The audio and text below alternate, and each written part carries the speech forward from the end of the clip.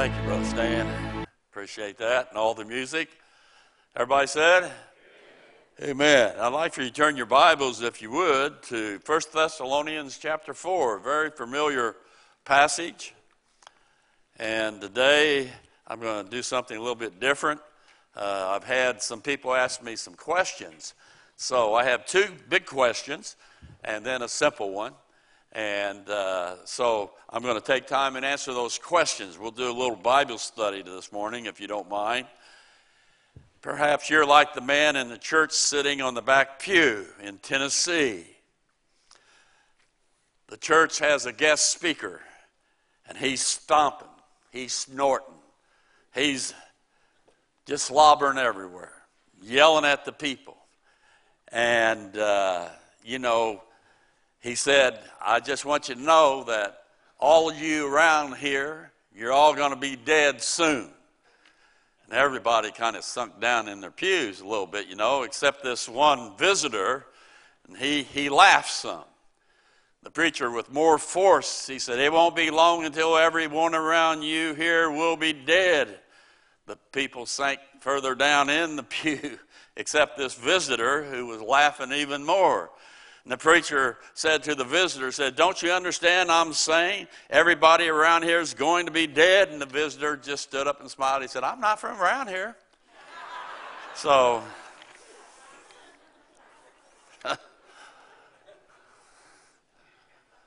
good to have you this morning. Answer to three questions. We're going to read the passages first. 1 Thessalonians chapter 4, verse 13. But I would not have you to be ignorant, brethren, concerning them which are asleep, they've died, that you sorrow not, even as others which have no hope.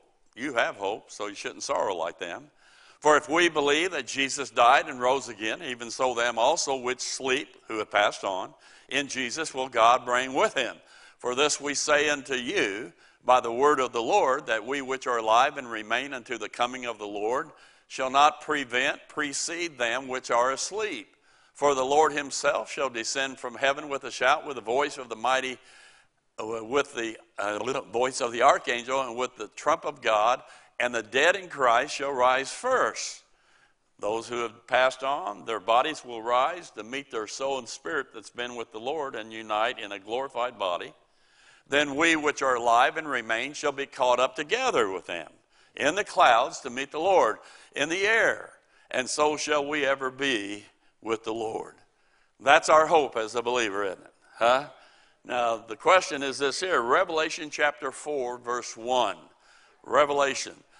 After this I looked, and behold, a door was opened in heaven. And the first voice which I heard was as it were a trumpet, talking with me, which said, Come up hither, and I will show thee things which must be hereafter. Now, this verse here, we read Thessalonians. That's about the body of Christ. Well, this verse here has been used by sincere believers in order to try to prove the pre-tribulation rapture, that we go up before the tribulation happens. And it's true, we do. We do go up. We that are saved, part of the body of Christ, we will be taken up before God pours his wrath out upon this earth during the tribulation of 7 years. I was taught that as a Baptist, as I grew up, after I got saved and at Bible school and so on. I've heard many famous people use Revelation 4:1 as a means that's the rapture. Come up hither. Heard Jack Van Impe say that, others on TV. Even in your Schofield Bible, if you have a Schofield, even Schofield says this, Revelation 4:1, come up hither, this seems clearly to indicate the fulfillment of 1 Thessalonians chapter 4, verses 13 through 18. So even Schofield, who's a dispensationalist, says that Revelation 4 is referring to the rapture. Okay? So I'm going to tell you the truth this morning. Amen? Real simple from the Bible. There's no connection between these two passages. No connection whatsoever. Revelation 4, come up hither, is not speaking to us, the body of Christ. He's speaking to an individual person. And I wrote down some things, very simple things. Here's the reason why. Thessalonians, which is written by Paul to us, the body of Christ, right? Thessalonians. Thessalonians has resurrected and glorified bodies given to believers who have believed in the gospel of grace. Revelation 4 is silent about John getting any kind of a body. Not the same. Thessalonians has a literal shout, literal voice, and a literal trumpet. Whereas Revelation says has a voice as a trumpet, not literal.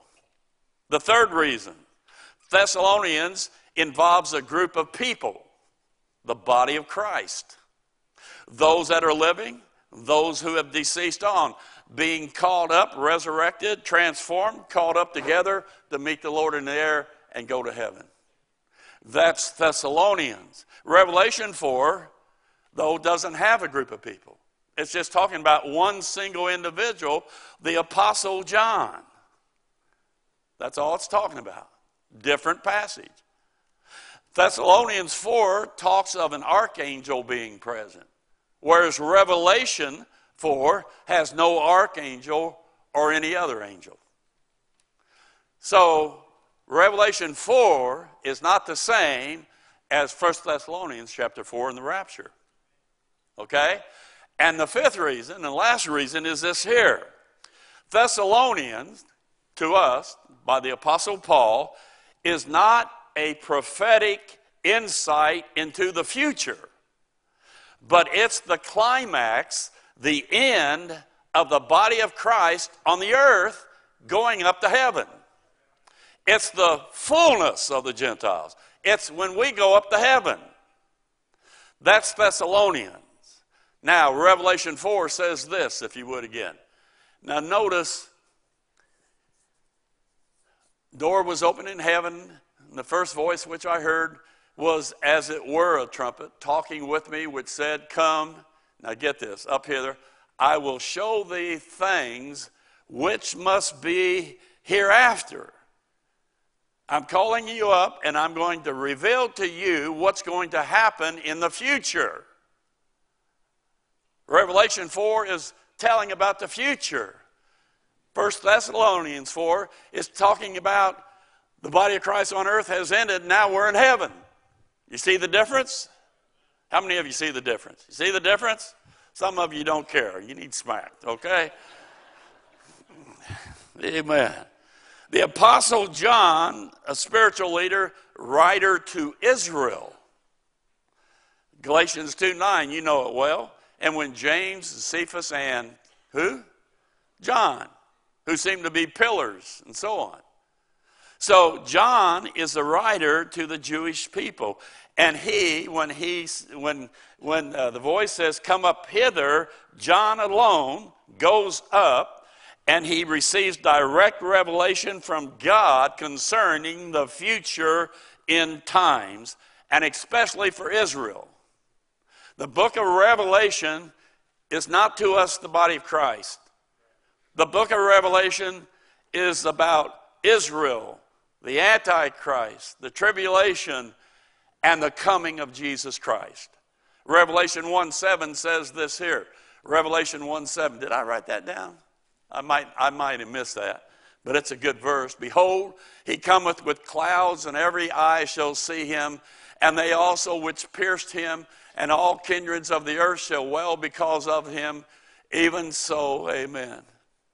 Revelation 1:7 is talking about when he returns to the earth, those who have not believed, they're going to wail, they're going to mourn because he returns and they see him. That has nothing to do when we go up to meet him in the air. Now, I want you to think this through. Okay? Why would we, a believer in the body of Christ, see a preview of the rapture from the Apostle John when he never ministered to the body of Christ? Do you know it's never recorded that he ever went to one Gentile? Never. He's not writing to us. He's writing to Israel. Paul is our apostle. Ephesians 3:2 says this here, if you have heard of the dispensation of the grace of God, which is given me to you word. It states in Romans 11:13, for I speak to you Gentiles, inasmuch as I am the apostle of the Gentiles. I magnify my office. You see, the rapture, when we go up before the tribulation, is a special coming of Christ, and we, the body of Christ, will meet him in the air. And when we go up, that ends the dispensation of the grace of God. Okay? And let me just say this, and you'll have to study this. There's no more dispensation of grace of God on the earth. It will be us in heaven. Now, you need to just think that through. It was a secret, us rapture, it was a secret revealed only to Paul. He is alone in 1 Corinthians 15. So, Revelation 4:1, when you use it out of its context and you try to push the rapture there, what you're doing is you're mixing dispensations together. And you are creating confusion once again. Okay? Just because he says, come up hither, that has to be rapture. No, it's not the rapture. It's John being taken up to heaven, and he is given revelation about what's going to happen in the end times. Okay? Question number 2, and I've had several of you ask me this. How can Christ be in heaven and earth both during the kingdom? 1 Thessalonians 4:17 again. Notice the last part of that verse. And so shall we ever be with the Lord. See, we're going to be with Jesus. I'm going to be there. He's going to be next to me. I'm going to see him and all this and everything. But the question is, if we're reigning in heaven and Israel is reigning on earth for the 1,000 years, how can we be with him if he's reigning on the earth and we're in heaven? Well, first of all, you need to study out about omnipresent. That would be a good thing for us, right? He can be anywhere, every time, whenever he wants. And then there's a possibility he might go back and forth. Amen? He might go to Israel. He might come up and say, hey, you know what I mean? He has that possibility. But let me just give you a couple of reasons. Now, I want you to do a Bible study with me here, okay? I think it'd be good if you follow me on this. One, remember, after the rapture and Christ returns and sets up his kingdom and we're in heaven and all that, just remember this, it will be one overall kingdom that has 2 realms. You know, the very first verse of the Bible indicated this is what was coming. In the beginning, God created the heavens and the earth. Heavens and the earth. Amen? A twofold purpose. Just like somebody says, well, if Paul's the first one saved in the body of Christ, it states that there were others in Christ before Paul. Yes, they were. A person has to be in Christ or he's not saved. That went for the Jew and for the Gentiles. Both are in Christ, yet separate. One's the nation of Israel, the other is the body of Christ, both in Christ, though. Separated, but in Christ. Okay? There's only one Christ, 2 realms. Jews and the body of Christ. Hello? Earth is Israel's reigning. Revelation 5:10 says this here. And hath made us unto our God kings and priests, and we shall reign on the earth. Who's that talking to? Book of Revelation's talking to the Jews. Chapter 20, verse 6. Blessed and holy is he that hath part in the first resurrection. On such the second death hath no power. But they shall be priests of God and of Christ, and shall reign with him, how long? 1,000 years. Israel will be the main country on this earth for 1,000 years when Christ returns to earth. At the same time, in heaven is where we're reigning. It states in 2 Corinthians 5:1, for we know that if our earthly house of this tabernacle, our body, were dissolved, we have a building of God, a house not made with hands, eternal in the heavens. Ephesians 1:3. Blessed be the God and Father of our Lord Jesus Christ, who hath blessed us with all spiritual blessings, where? In heavenly places. Chapter 2, verse 6.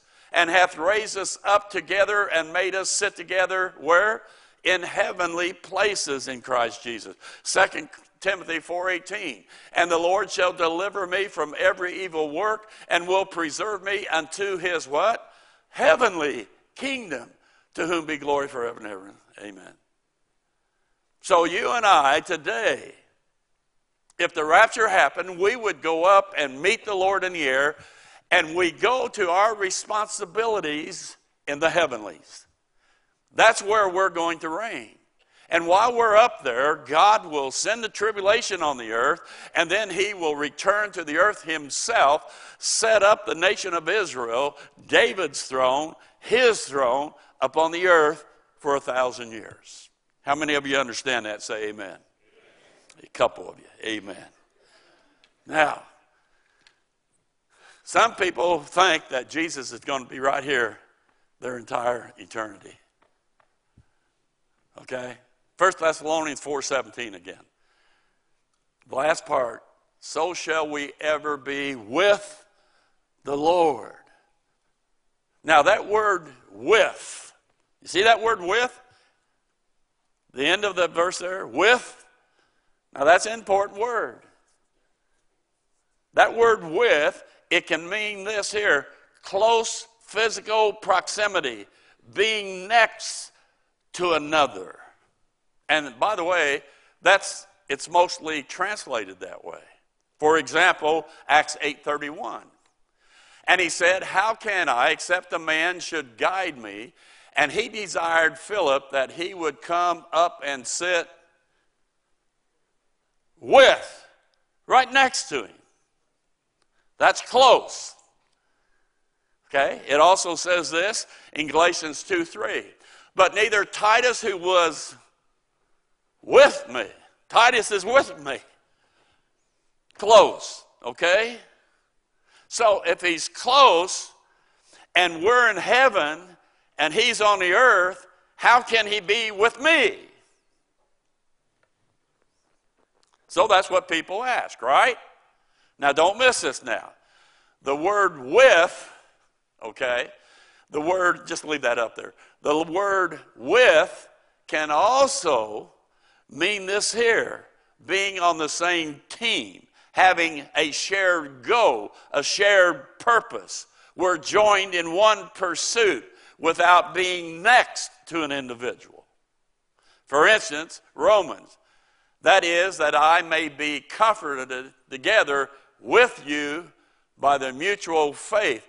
He wasn't next to him, but he was next to them spiritually with him in the faith. It states in Philippians 2:18, for the same cause also do ye joy and rejoice with me. They were not right next to him. He's in jail. They're not in jail, but they were with him. See that? Romans 15:30 says this, now I beseech you, brethren, for the Lord Jesus Christ's sake and for the love of the Spirit, that you strive together with me. I want you to be with me in striving for Christ. The ideal in these verses is not to be physically next to be physically close to one, but it's connecting around a common bond, a common goal, a common ground. Together, wherever we are, we're rejoicing. Together, wherever we are, we're praying. Together, wherever we are, we're trusting God with others. So physical distance is not under consideration when I'm talking about ever with the Lord. We can do things with people around the world today, even though we're physically not next to them, but we're with them. The other day I pulled up Dean Padaig's website, and each day he has what's called soul food. Before you eat lunch, have your devotion. And he calls it soul food. He's in South Africa. But you know, I was with him when he had his service. People today, some are watching on live stream. They're with us in this service, even though they're not next to us. Hello? So, 1 Thessalonians 4:17, it's not to be understood in the sense of sitting face to face or side by side, even though he might do that sometimes. But it's talking about we're a team. We have one purpose, one mutual end, one concerning matter, and that's to bring him glory. Redeemed Israel will be Christ's representatives of his earthly authority on earth. And we, the body of Christ, are Christ's representatives in the heavenly authority. 1 Thessalonians 4:17 again, with the Lord means we're on his team. We're ruling and reigning with him. We, the body in the heavenly realm, have his authority to accomplish his purpose. So when it says with the Lord, it doesn't mean he has to be right next to me all the time. But I'm with him in spirit. I'm with him in purpose. I'm with him in teaching. I'm with him in what his will be. At that time, I sure will be. But I might not be right next to him. How many of you understand that? Okay?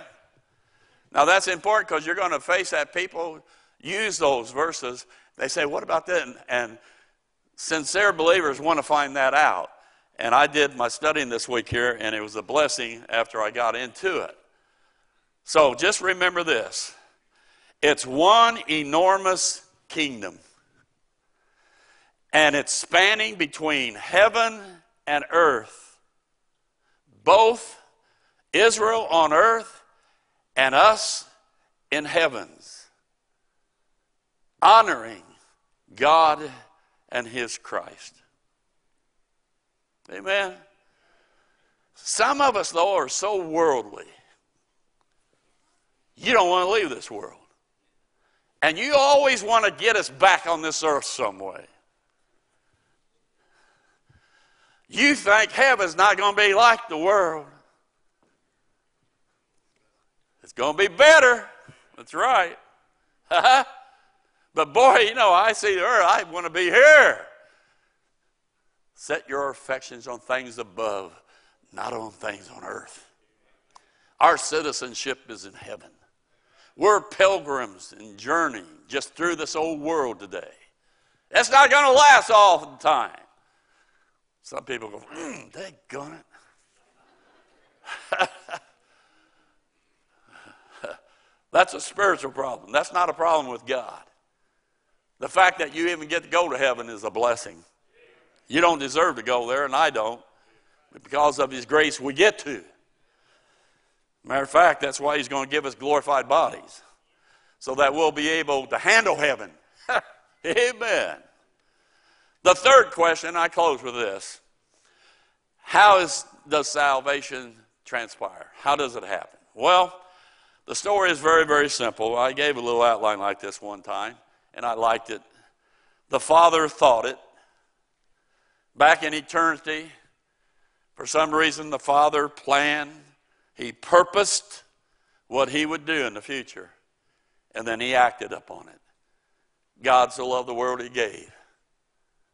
God commendeth his love toward us. He acted.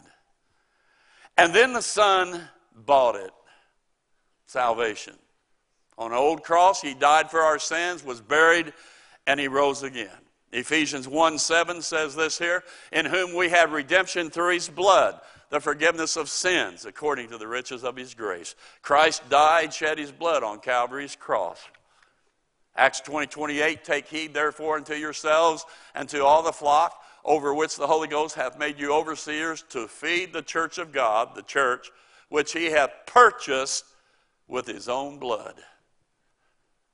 You are bought with a price, and it's Jesus Christ. Amen? The Father thought it, the Son bought it, the Holy Spirit wrought it. You say, what does that mean?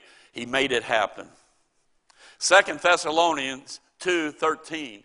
But we are bound to give thanks always to God for you, brethren, beloved of the Lord, because God hath from the beginning chosen you to salvation. Now notice, through the sanctification, the setting apart of the Spirit and belief of the truth, whereunto he called you by our gospel to obtaining, and so on.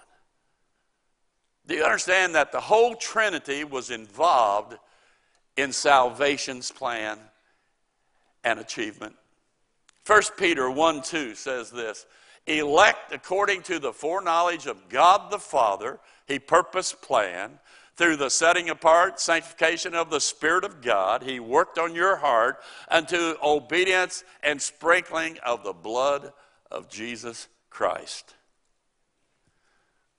The Father purpose planned it, the Son made it possible through his sacrifice and resurrection, and now the Spirit of God tugs on our minds and on our hearts. This is what you need. This is what you can trust and believe in for your eternal soul. Believe this and you'll have eternal life.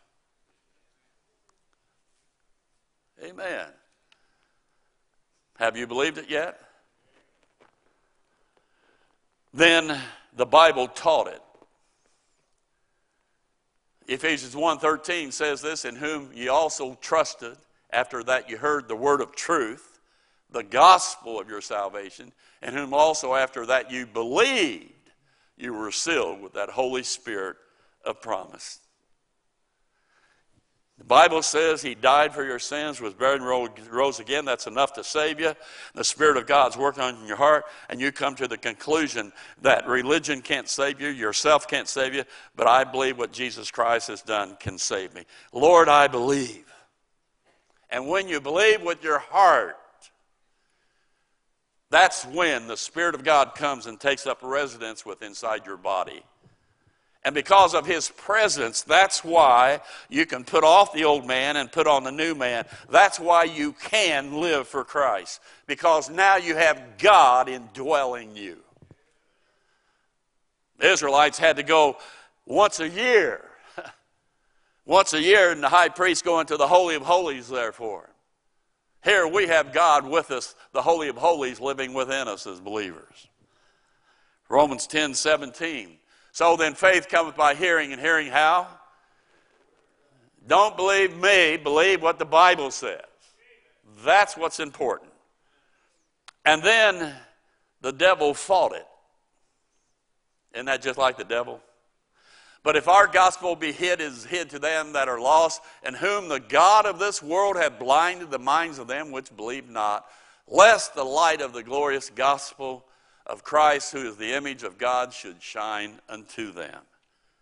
Anytime truth is sown into your mind and into your heart, he does his best to obstruct it, to stop it, to give you excuses why you should not believe, to try to give you another false way or a false way rather than believing the truth. And he'll stop you from trusting the gospel if at all possible.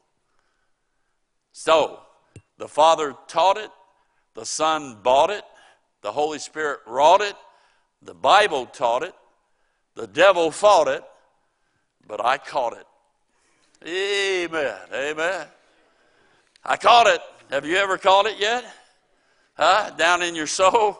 Ephesians 2, 4 and 5, but God who is rich in mercy for his great love wherewith he loved us, even when we were dead in sins, hath quickened us, made us alive, resurrected us together with Christ. By grace are you saved.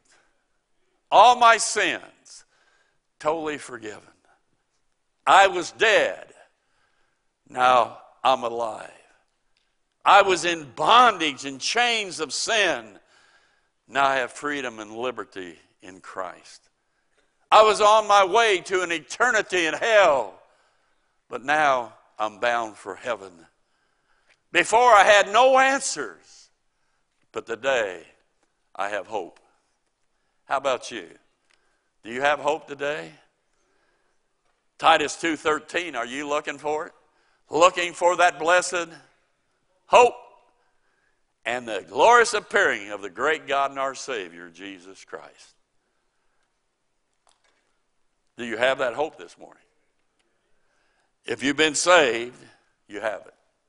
If you've not been saved, you need to be saved. How do I be saved? Understand that Christ died for sins, was buried, and rose again, and you believe that's enough to save you. You believe that with all your heart. There's a difference between faith and trust in a sense. That faith is mentally agreeing that's true, but trust is when you lean up on it. I've said before, it's like a chair. You look at the chair here or wherever there be one, you know it will hold you up. But it's not with the heart until you sit in it. You need to sit in it, that Jesus is enough. Father, we love you. We thank you for grace. We thank you for the gospel. We're thankful for the truth that we can study. We know the rapture, that we're going up to be with you. We know that you will be with us, but in different ways in heaven. And God, may we just accept what your word says. And I just pray that it clarified in some people's minds and hearts today. But regardless, whatever it is, the fact that we'll be in heaven and you'll be there from time to time or all the time, it's fine with us. We're just glad to be there. And God, I just pray that if there's somebody here today that's never said, God, I believe this is enough to save me, Christ and his word. May they believe it today in their heart, in their soul, even at this moment. In Jesus' name. And everybody said, amen. We hope that you received a blessing from today's broadcast. We would love to have you to visit us in person. You can watch us live and view past services on our website at gpindy.net. For more information, please visit our website or contact us by phone. Until next week, may God richly bless you is our prayer.